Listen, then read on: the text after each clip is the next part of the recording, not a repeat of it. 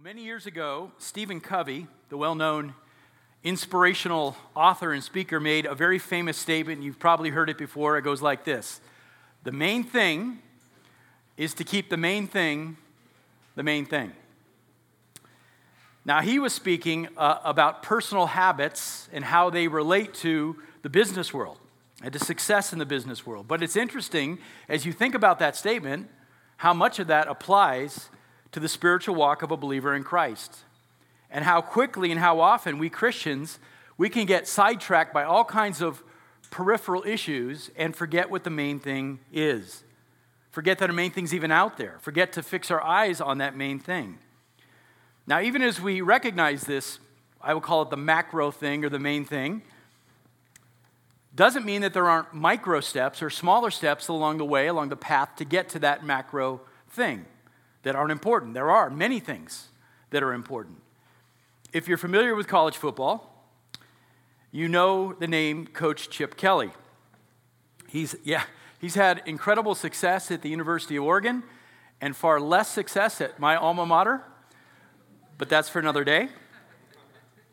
But he's famous for having made a couple of really profound statements to his football teams. The first one, you may have heard, it's called Win the Day. And his meaning in that is that every day is a battle. And depending upon how hard you work and how much discipline you put into that day, at the end of it, you can say, I won. I did the right things that made me a better person, a better football player. Secondly, he likes to say habits reflect the mission.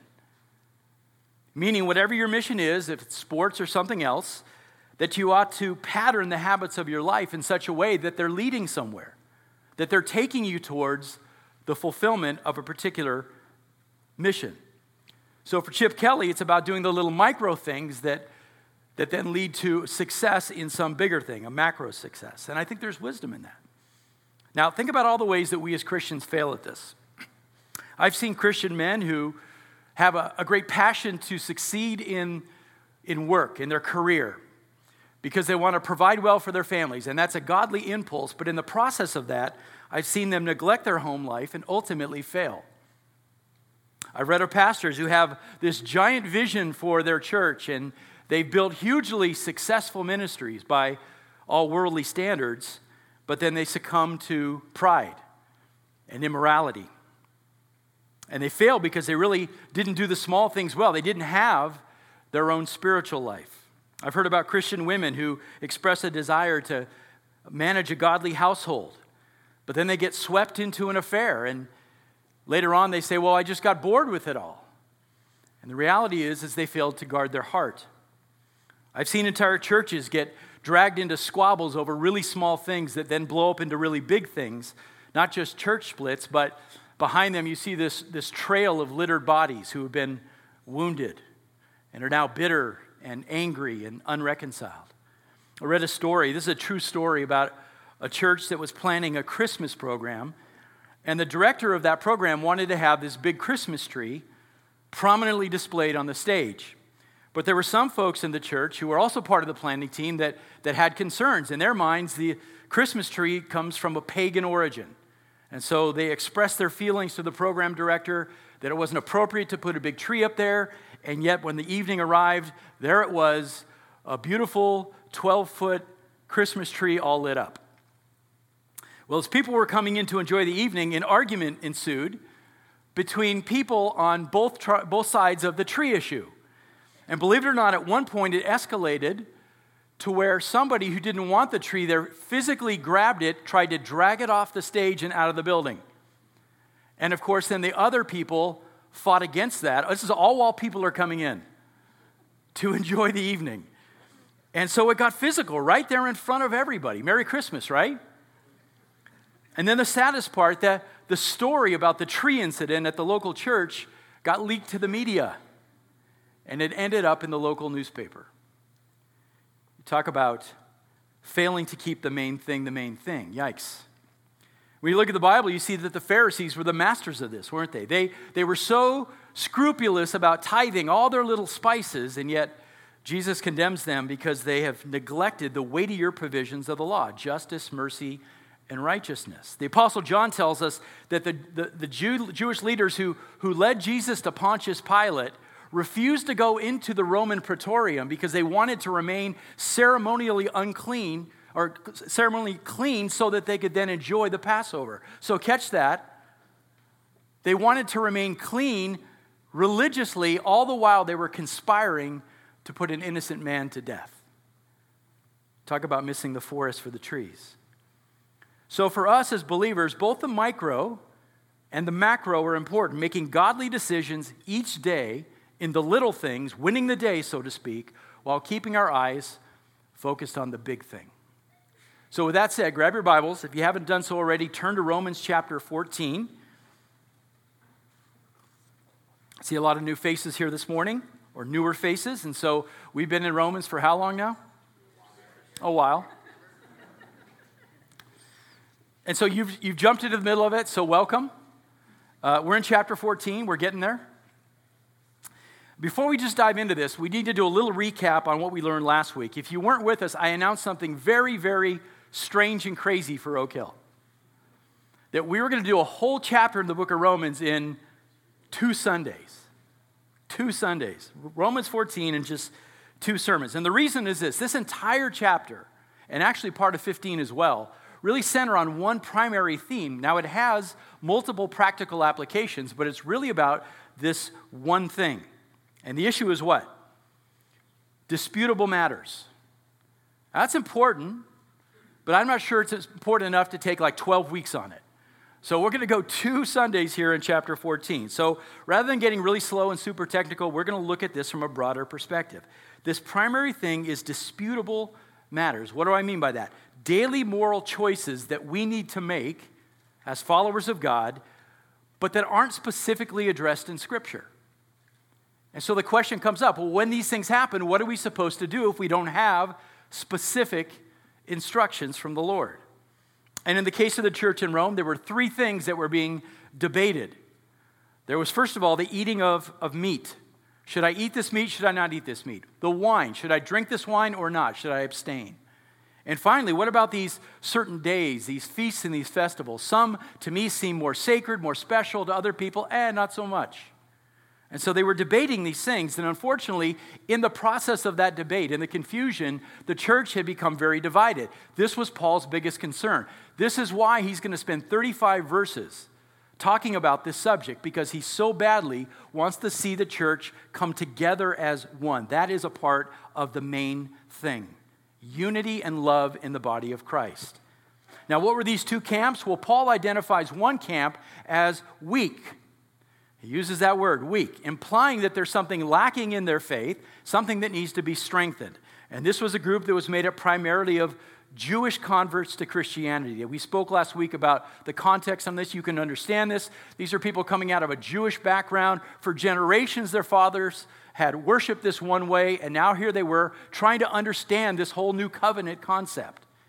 And so they brought with them this idea of kosher food and kosher drink and being careful not to be unclean and the particular Jewish holidays and holding those up is more important than other days. And Paul says this is the weak group.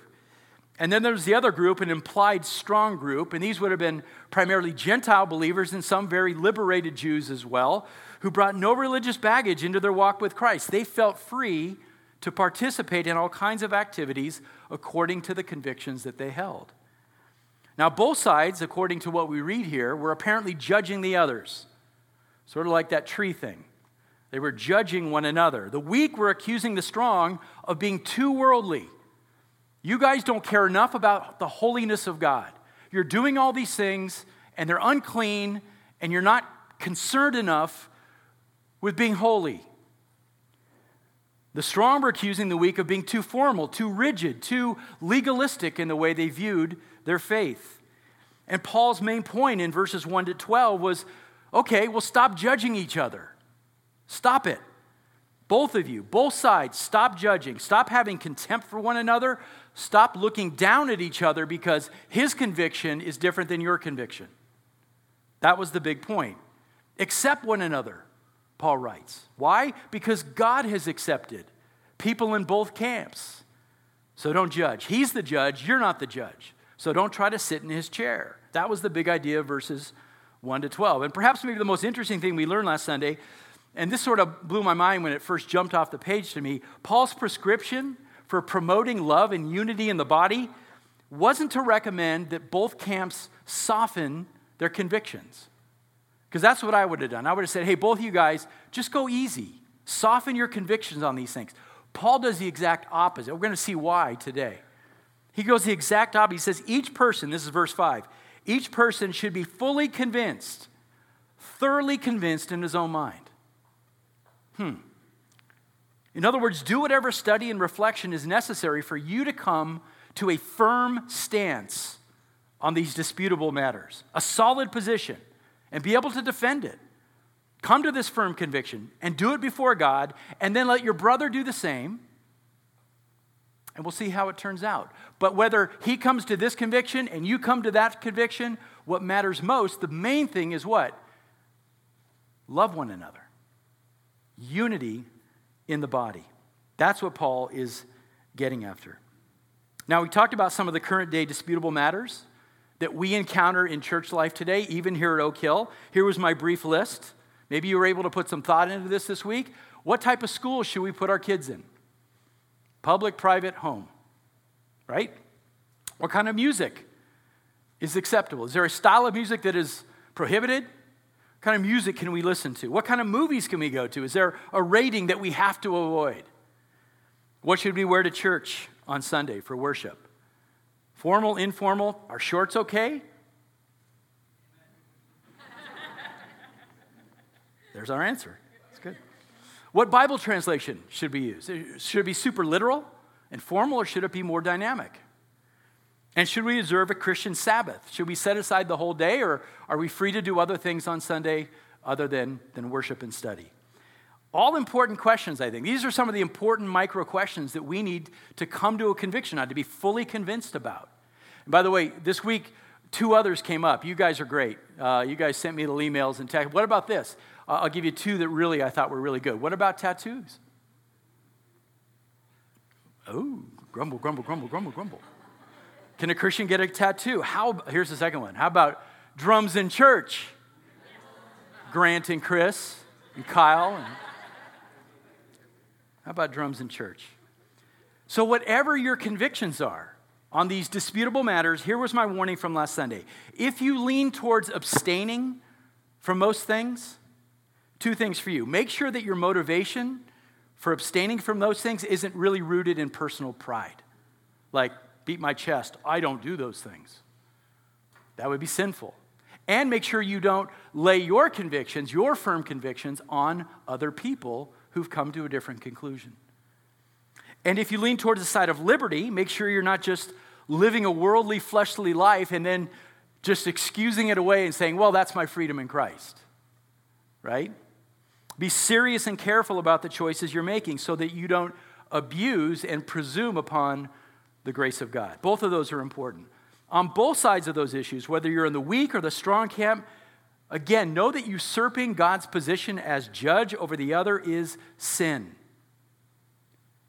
In the church, be gracious to each other. Remember, we are all in process, and it's God who has promised to complete His work, not your work, His work in every single one of His children.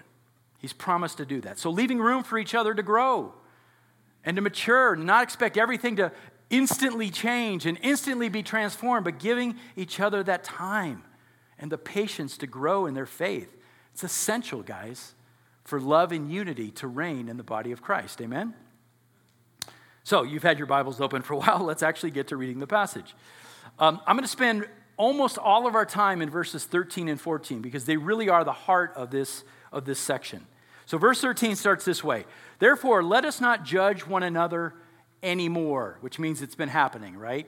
Let's stop judging each other. Now, this is the transitional statement between verses 1 to 12 and the rest of the chapter. Paul basically says, brothers, both of you, strong and weak, for the sake of love and unity in the church, let's stop this habit that we're in of looking down upon each other, of judging each other's convictions on non-essential things. And now Paul's going to turn, the rest of this chapter is specifically aimed at the strong group. So if you fancy yourself, hey, I'm part of that strong in the faith group, the group that loves liberty and freedom in Christ, the rest of this chapter is for you. Here's what he says to them. But rather determine or be resolved to do this one thing, not to put an obstacle or a stumbling block in a brother's way. Verse 14, I know and am convinced in the Lord Jesus that nothing is unclean in itself, but to him who thinks or considers anything to be unclean, to him it is unclean.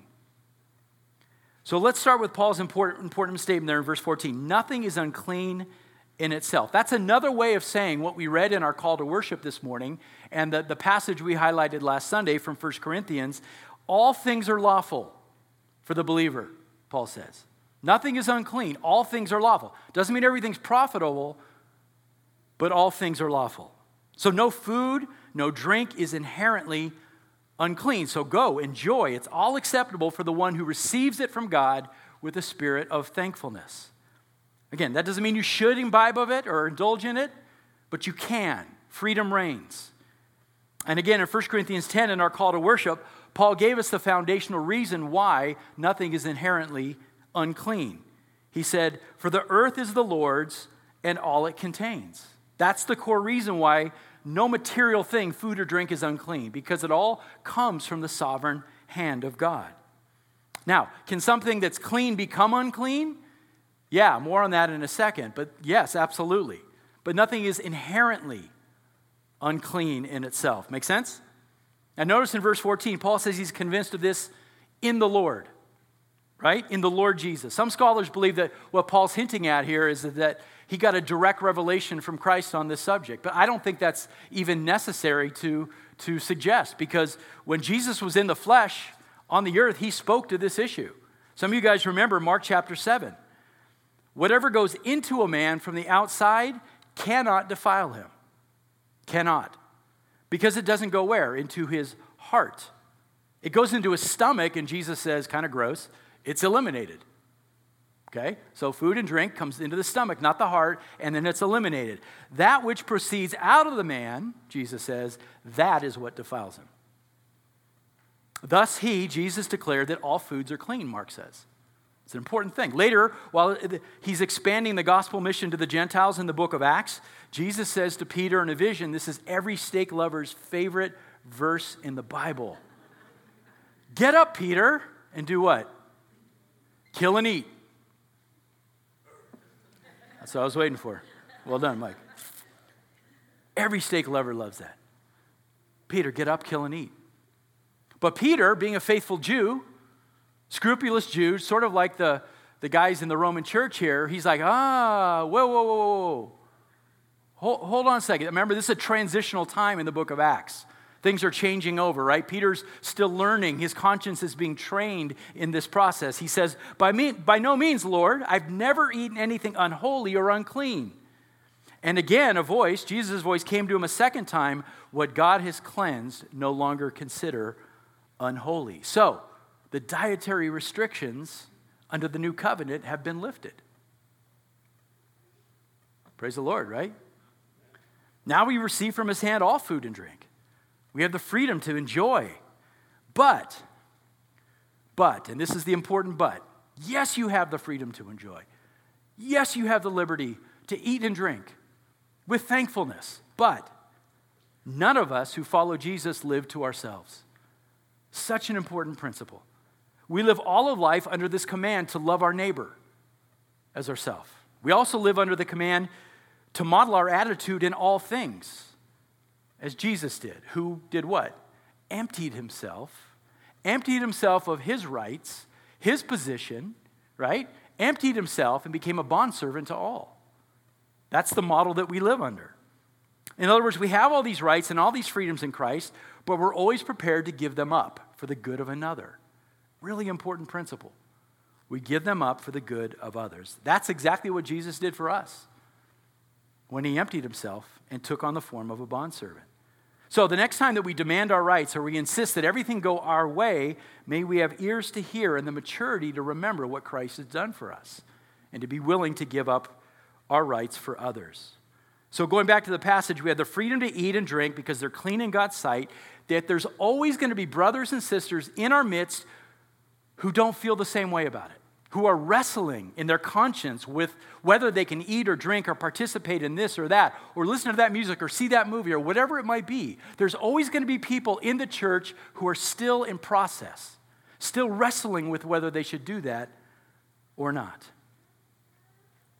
In their mind, some things are still unclean.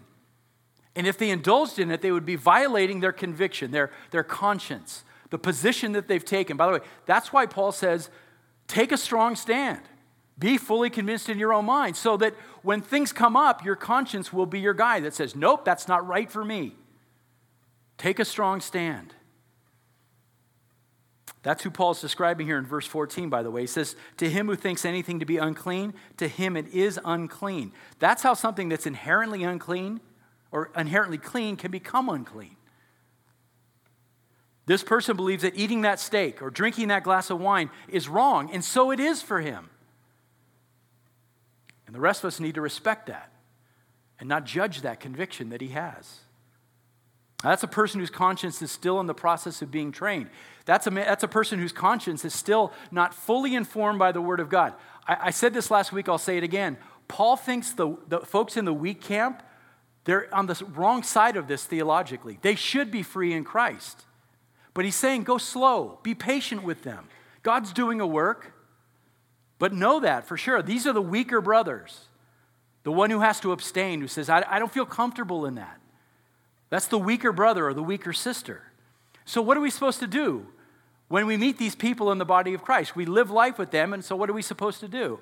Well, naturally, we shame them, right? We shame them for their weakness. We say, hey, grow up and eat that steak. Come on. No. I mean, that's the testimony of some churches, of some people in some churches. Yeah, we just shame them into doing what we think they ought to be doing. It's the exact opposite of what Paul's teaching here. As those in the strong camp, we remain patient. We remain gracious. We offer help. We exhort and we teach, and most of all, we love. And as our brothers and sisters are wrestling through their convictions on these matters, this is what Paul says. Now, as they're going through that process, determine this one thing for me, will you please? Resolve this one thing. Do not put an obstacle or a stumbling block in the way of their maturing in the faith, in the way of this process that God is taking them through to understand what a fully informed conscience looks like. Don't you trip them up, you who think you're strong. Don't just stop judging them. Don't trip them up. Because God's doing a work there.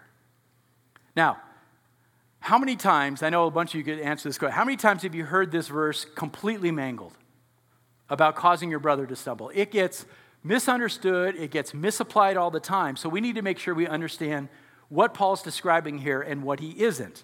And again, I have to do this caveat one more time, this reminder. This whole discussion surrounds non-essential matters. Disputable matters, where the Bible doesn't give us explicit commands. Paul's not talking about biblical sin. He's not talking about essential doctrines of the faith. Listen, if we have brothers and sisters in the church who are biblically sinning, clearly violating clear commands in Scripture, unrepentant, or if they are denying essential doctrines of the faith, we can't just go, oh, well, that's okay. No, in those situations, if we truly love people, have to get in there. And in relationship, dig into that and say, hey, let me help you understand what the Bible actually says about that. Okay? Do we understand the distinction there? These are non-essential, disputable matters. Okay, let me share with you the truest definition of what it means to cause your brother to stumble. It's doing something in front of a weaker brother that for you is a simple exercise of your freedom in Christ. For you, it's simple. It's clear, it's obvious that your conscience says you're free to do that. But it's not something that he feels free to do. His conscience doesn't give him that freedom. And this is the key. When he sees you doing it, for whatever reason, he joins in with you. And by doing so, he violates his conscience. He sins. That's what Paul's talking about here. Now, why would somebody do that? It begs the question, right? Why would somebody intentionally say, okay, my conscience is here, but I'm going to go ahead and do this because I see Bob or Joe or whoever doing it? Well, perhaps It's the fear of man, or it's peer pressure. Perhaps the weaker brother, he really admires that stronger brother, so he wants to join in with them because he craves approval from his friend, or he wants to impress his friend. But in doing so, what he does, he takes his eyes off what he believes pleases the Lord, and he puts it where? Something that pleases this friend. And so it's sin. Takes his eyes off God, puts his eyes on man, and violates his own conscience.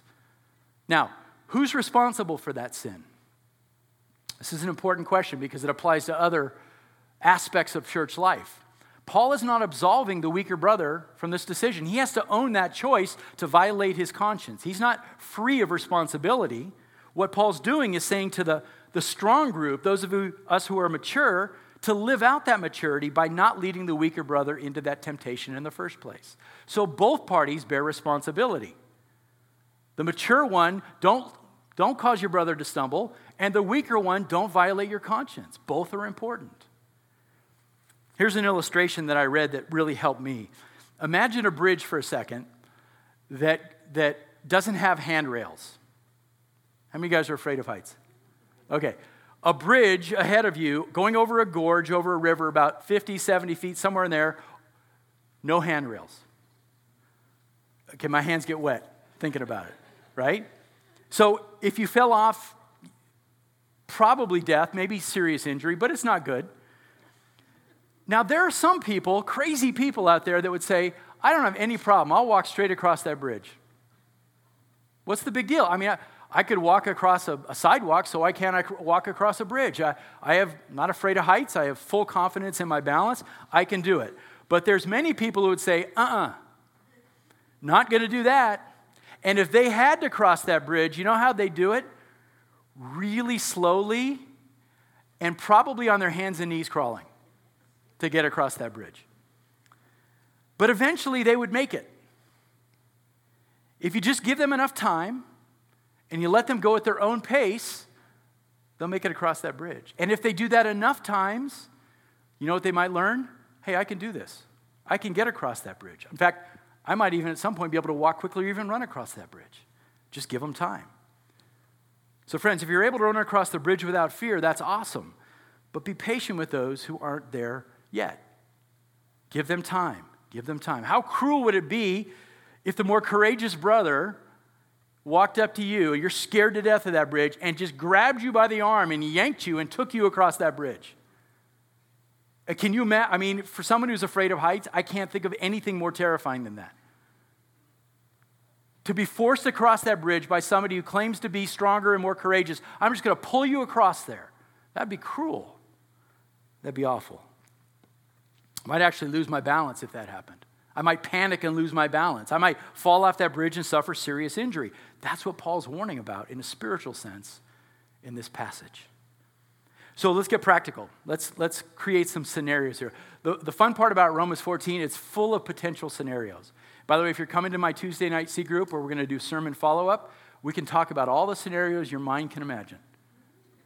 And we'll try to answer them. What if a brother has committed in his heart not to touch alcohol? I'm not going to drink. He has the freedom to drink, right? Nothing is inherently unclean. The limitation, of course, would be don't get drunk.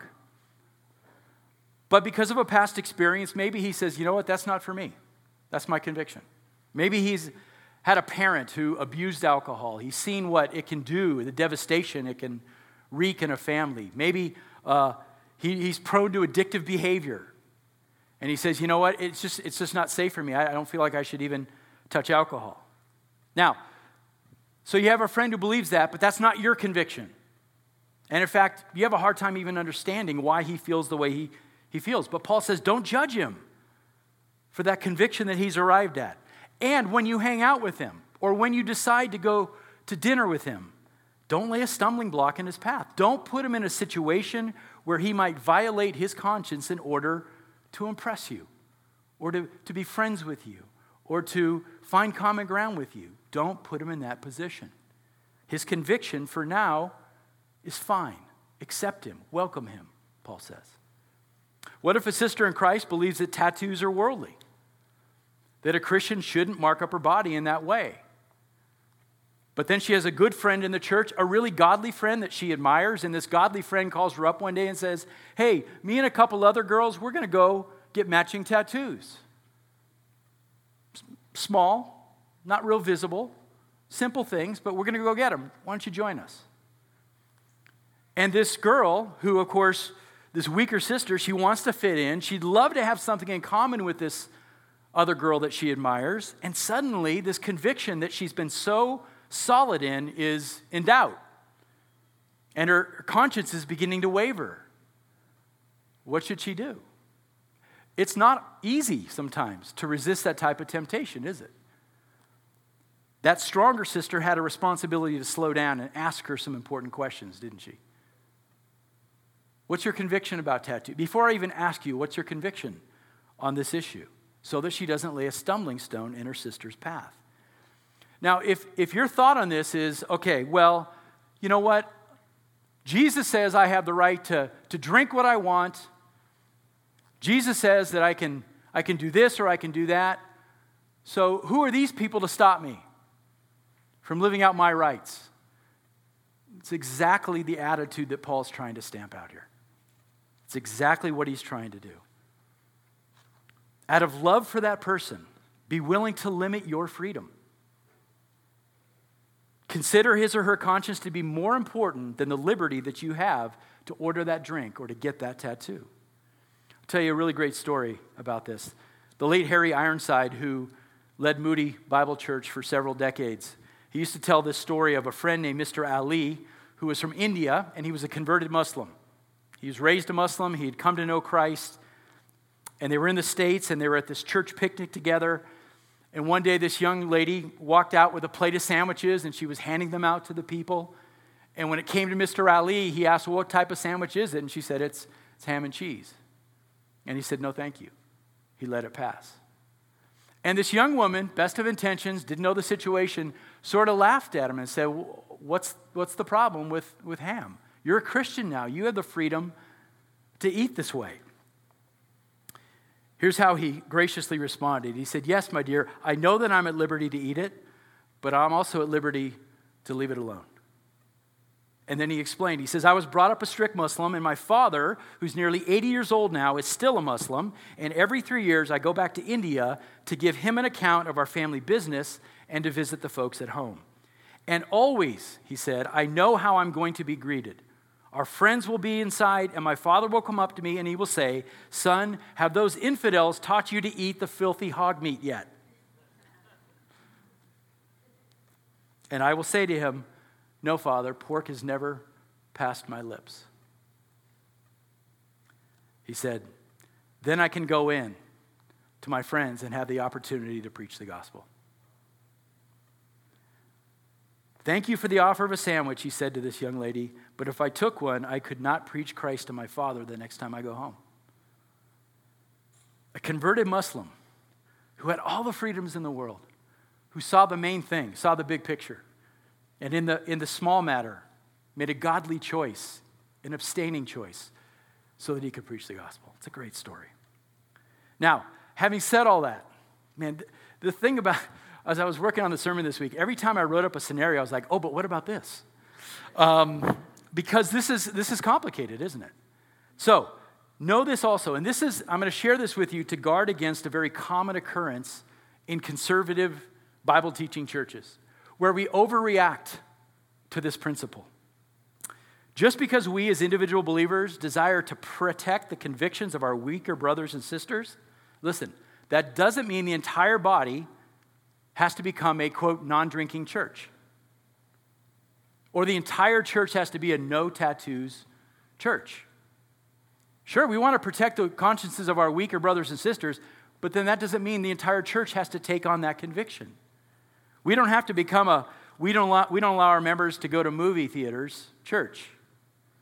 Or we don't allow our ladies to wear a skirt above the knee church. How many of you guys know some of those? Yeah, there's a lot of them. That's the path to legalism. That's when a church becomes known for adding all kinds of extra biblical laws that aren't in Scripture to the so-called canon of the church. It's dangerous. This is exactly what Jesus condemned the Pharisees for, right? Remember the Pharisees, they drew up all these extra traditions because they said, well, we don't want anybody ever to stumble and violate the law, so we'll build, they called it a hedge around the law. Here's what the law is. We'll build a bunch of rules around it, add traditions on top, and then justify it by saying, well, we didn't want anybody to stumble into sin. And Jesus condemns them for that, condemns them for it. Understand this is the balancing principle. An entire church is not limited by the conscience of the weakest believers in its midst. So here's what that means. It's a good thing for the body of believers to live out their freedom. That doesn't often get said in church. It's a good thing, especially for leaders, by the way, godly leaders who are able to live out their freedoms in a very healthy way in front of the body. Why? For the purpose of teaching and modeling what is true. It's never wrong to help the weaker brother think about his convictions. What's wrong is when we cause that brother to act beyond his convictions in order to feel accepted. So yes, caution is in order, but we ought not ignore sound teaching on moral issues because of fear. So it's a tough balance, isn't it? Now, another side note. Let me share with you how Christians sometimes misuse this stumbling passage. Unfortunately, I've seen it used in a very manipulative way. Maybe you have as well. A weaker brother tries to guilt a stronger brother into adopting his conviction.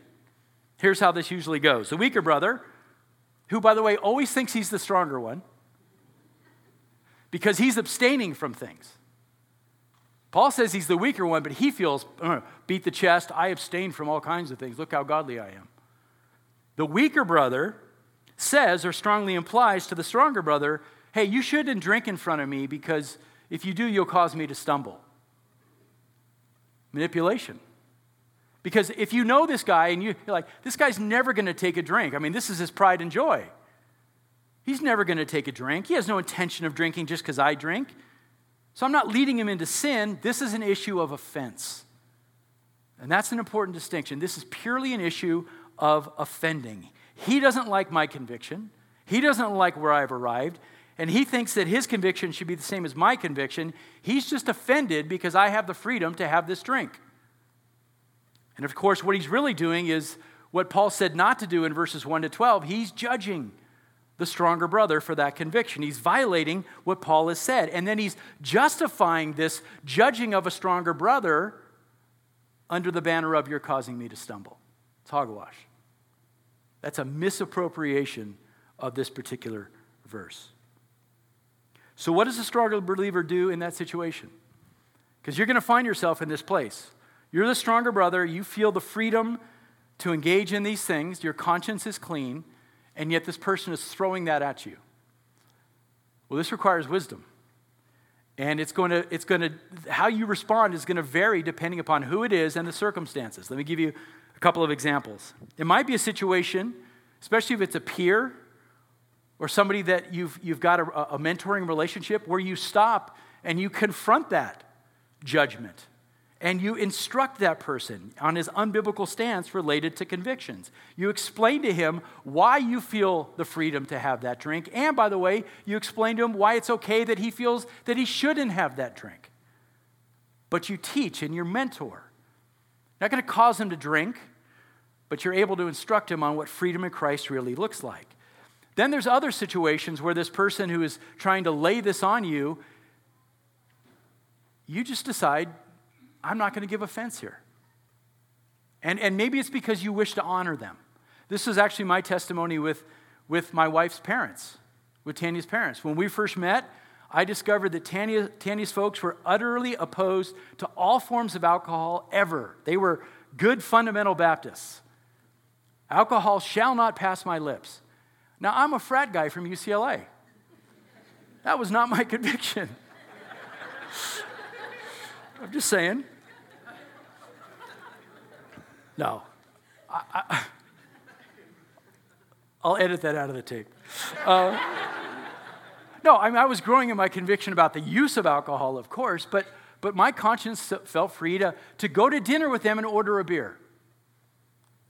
But you know what? After talking it over with Tanya, I simply chose to pass, to lay down my rights and my freedoms in that, because I wanted to honor my in-laws. I firmly disagreed with their stance on it.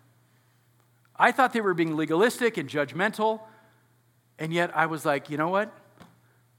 I want to honor them. It's not worth me fighting over. I want peace and unity in the family. And so I just laid down my rights. Turns out it was the right decision to make, and our relationship grew, and there's growth on both ends in that, and we have, Tanya's mom and I today have an amazing relationship. I wouldn't have been leading them to stumble into drinking, by the way. I knew that wasn't the issue. It just came down to, for me, the Philippians 2 principle, consider others more important than yourself. And these are choices we're all going to face in the Christian life, and they require wisdom, and sometimes they require asking a mentor or a discipler. What do I do in this situation? But understand what the stumbling principle actually is in Scripture and how some people sometimes will use it to manipulate. Make sense? Okay. That was my introduction. No. I'm going to quickly run through the rest of this passage really briefly and give some brief commentary on it. And then I want to close with just one more big thought, because there's a lot. I mean, there's a lot here, isn't there? Verse 15, we'll keep going in the text. For if because of food your brother is hurt, okay, if he's grieved or distressed by what you eat in front of him, then you're no longer walking according to love. Paul comes back to the same theme he's been working on since the last chapter. Love trumps everything. Love for your brother is more important than your freedom, he says. He goes on, verse 15, do not destroy with your food him for whom Christ died. Paul's trying to get perspective. Look at the perspective here. Look at it. Jesus loves your brother, that brother, so much that he gave up his infinite rights to take on flesh, to suffer, bleed, and die for your brother. So can you not give up a ham sandwich or a drink for him? Perspective, right? Verse 16, therefore do not let what is for you a good thing, that's the freedom in Christ that you enjoy, don't let that freedom be spoken of as evil, he writes. Don't let God's gift of freedom to you be slandered. The Greek word is blasphemeo, so you know exactly what he's implying here. Don't let your freedom be blasphemed by the way that you respond. By putting a brother in spiritual danger due to a lack of care or concern, we actually blaspheme his gift of freedom in Christ. That's very strong language that he's using here. Don't take it lightly. Skip down to verse 19. I'm going to come back to 17 and 18 at the end. Verse 19 says, so then we pursue the things which make for peace and the building up of one another. Right? There's one of the main things, right? I actually quoted this last Sunday. It's a great one-sentence description of the responsibility that those in the strong group bear. To be intentional about pursuing things don't happen by accident, right? We pursue them, intentionally go after them. The peace and the building up of one another. And that's the church, it's the individuals and the church as a whole. Verse 20. Do not tear down, catch the play on words here. Paul just talked about building up, and now he talks about tearing down, right? Do not tear down the work of God for the sake of food. Listen, God is at work building his church. And that church relies upon love and unity. Don't tear it down over food. You catch his drift here? The big thing is that God is working to build his church, and it requires unity and love. It requires grace for one another. Don't tear it down over something as silly as a ham sandwich or a glass of wine or a tattoo. Don't do it. All things are indeed clean, but they're evil or wrong for the man who eats and gives offense. Okay, this is interesting. This is a warning for you strong folks. If you feel you're in the strong group, look carefully at that. If you pursue your rights and your freedom and disregard your weaker brother, that disputable matter that was once clean for you and he stumbles, it causes it to be unclean for you. It was unclean for him, and now it's unclean for you because you caused him to stumble and fall. Every Christian liberty is clean for the strong in faith, but the moment my good causes evil in my brother, it becomes evil for me too. Ouch. You think Paul's serious about this? Yeah. Therefore, verse 21 repeats, it's good not to eat meat or to drink wine or to do anything by which your brother stumbles. The faith which you have as your own conviction before God. Be fully convinced, have your conviction before God Almighty. Happy or blessed is he who does not condemn himself in what he approves. So if your freedom is right before God, if you're not just following the crowd, but you've done the research necessary to come to this place of conviction, you've looked at Scripture, you've reflected carefully, you've talked to a mentor or a discipler, you've looked for extra wisdom, and you land in this place in your conviction, then your conscience will continue to be clean. You won't feel guilty, you won't feel troubled about it because you've done the work to come to a fully formed conviction. That's what Paul wants you to do. And what comes from that? A state of happiness, a state of blessedness. But again, the warning, if you really haven't settled a conviction without proper consideration, instead you're acting out of a desire, well, I'm just going to indulge myself and call it freedom in Christ. If you haven't done the hard work and really studied to come to a place of firm conviction on something, be warned by this passage. Be warned. Your conscience will not remain clean. You'll know in your mind, in your heart, in your soul that you're sinning. And that's Paul's argument here in this last verse, verse 23. If you eat or drink from doubt instead of faith, what does he say? You're sinning against God, for whatever is not from faith is sin. It's a complicated argument he's making here, but the practical applications are really important. Okay, I want to come back to verse 17. Look at verse 17. We're going to end with this, I promise. For the kingdom of God is not eating and drinking, but righteousness and peace and joy in the Holy Spirit. So I started by talking about the main thing, and here we see Paul telling us what the main thing is. It's not eating and drinking.